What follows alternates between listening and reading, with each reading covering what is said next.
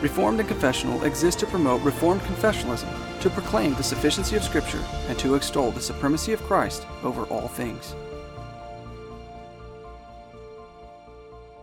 Pragmatism and the Christian, written by M. Aaron Cohen. Pragmatism is the practical or realistic approach to solving problems, or the idea that the results themselves confirm the validity of the methods used, and is often found in Christian circles. For example, if a method of evangelism doesn't work by people confessing Christ, then one will look for another or different method to use for evangelism. Therefore, if a certain way of sharing the gospel of Jesus Christ does not yield a person confessing salvation, then another method of sharing the gospel is sought out. The problem with this approach is that it nullifies the reality of the one doing the saving for the methodological approach itself. In simple terms, it places the methodology above God. This exchange of man's methods over God's sovereignty is the problem with pragmatism and the Christian. Most Christians do not understand that they have succumbed to this philosophical error in their walk with Christ, which displays the need for the Holy Spirit and the Scripture, for they can identify the issues within our worldview.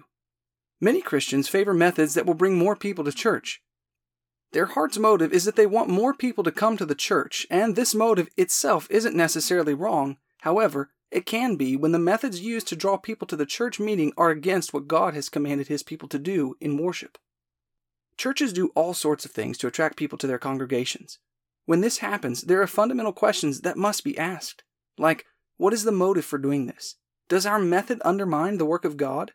Would Jesus be pleased to participate in this action? So, when a church spends $200,000 or more on an awesome sound system, lighting effects, and fog machines in hopes to attract more people, these questions become valid to ask ourselves. Maybe that $200,000 could have been used more judiciously. Maybe God would be more pleased to see some of that money go to help clothe the destitute in that city.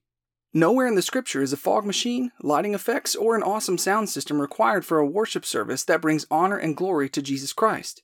But if more people attend the weekly gatherings, the church members and the pastoral staff feel validated in their decisions to purchase the awesome sound system, fog machine, and lighting effects. This example is the essence of pragmatism. Does one stop and consider how God views this? What if the love that the church members genuinely share for one another, or the solid exegetical work of the sermon, were to drive the reason for why people start coming to your church instead of the lighting effect, sound system, and fog machines?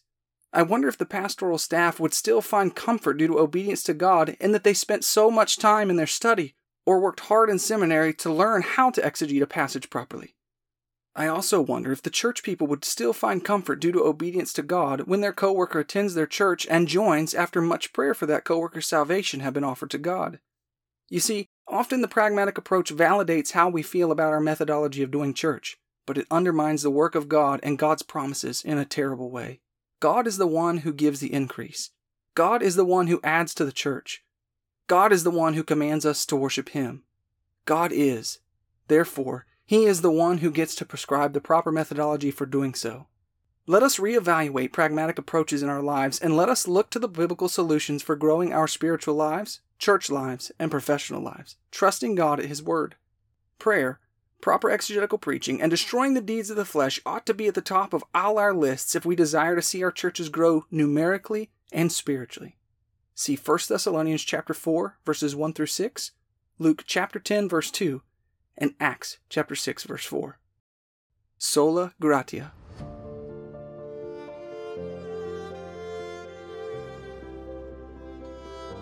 Thank you for listening to the Reformed and Confessional podcast. We pray that you will be edified and emboldened to profess Christ and to be unashamed of His gospel. Please visit us at reformedconfess.com.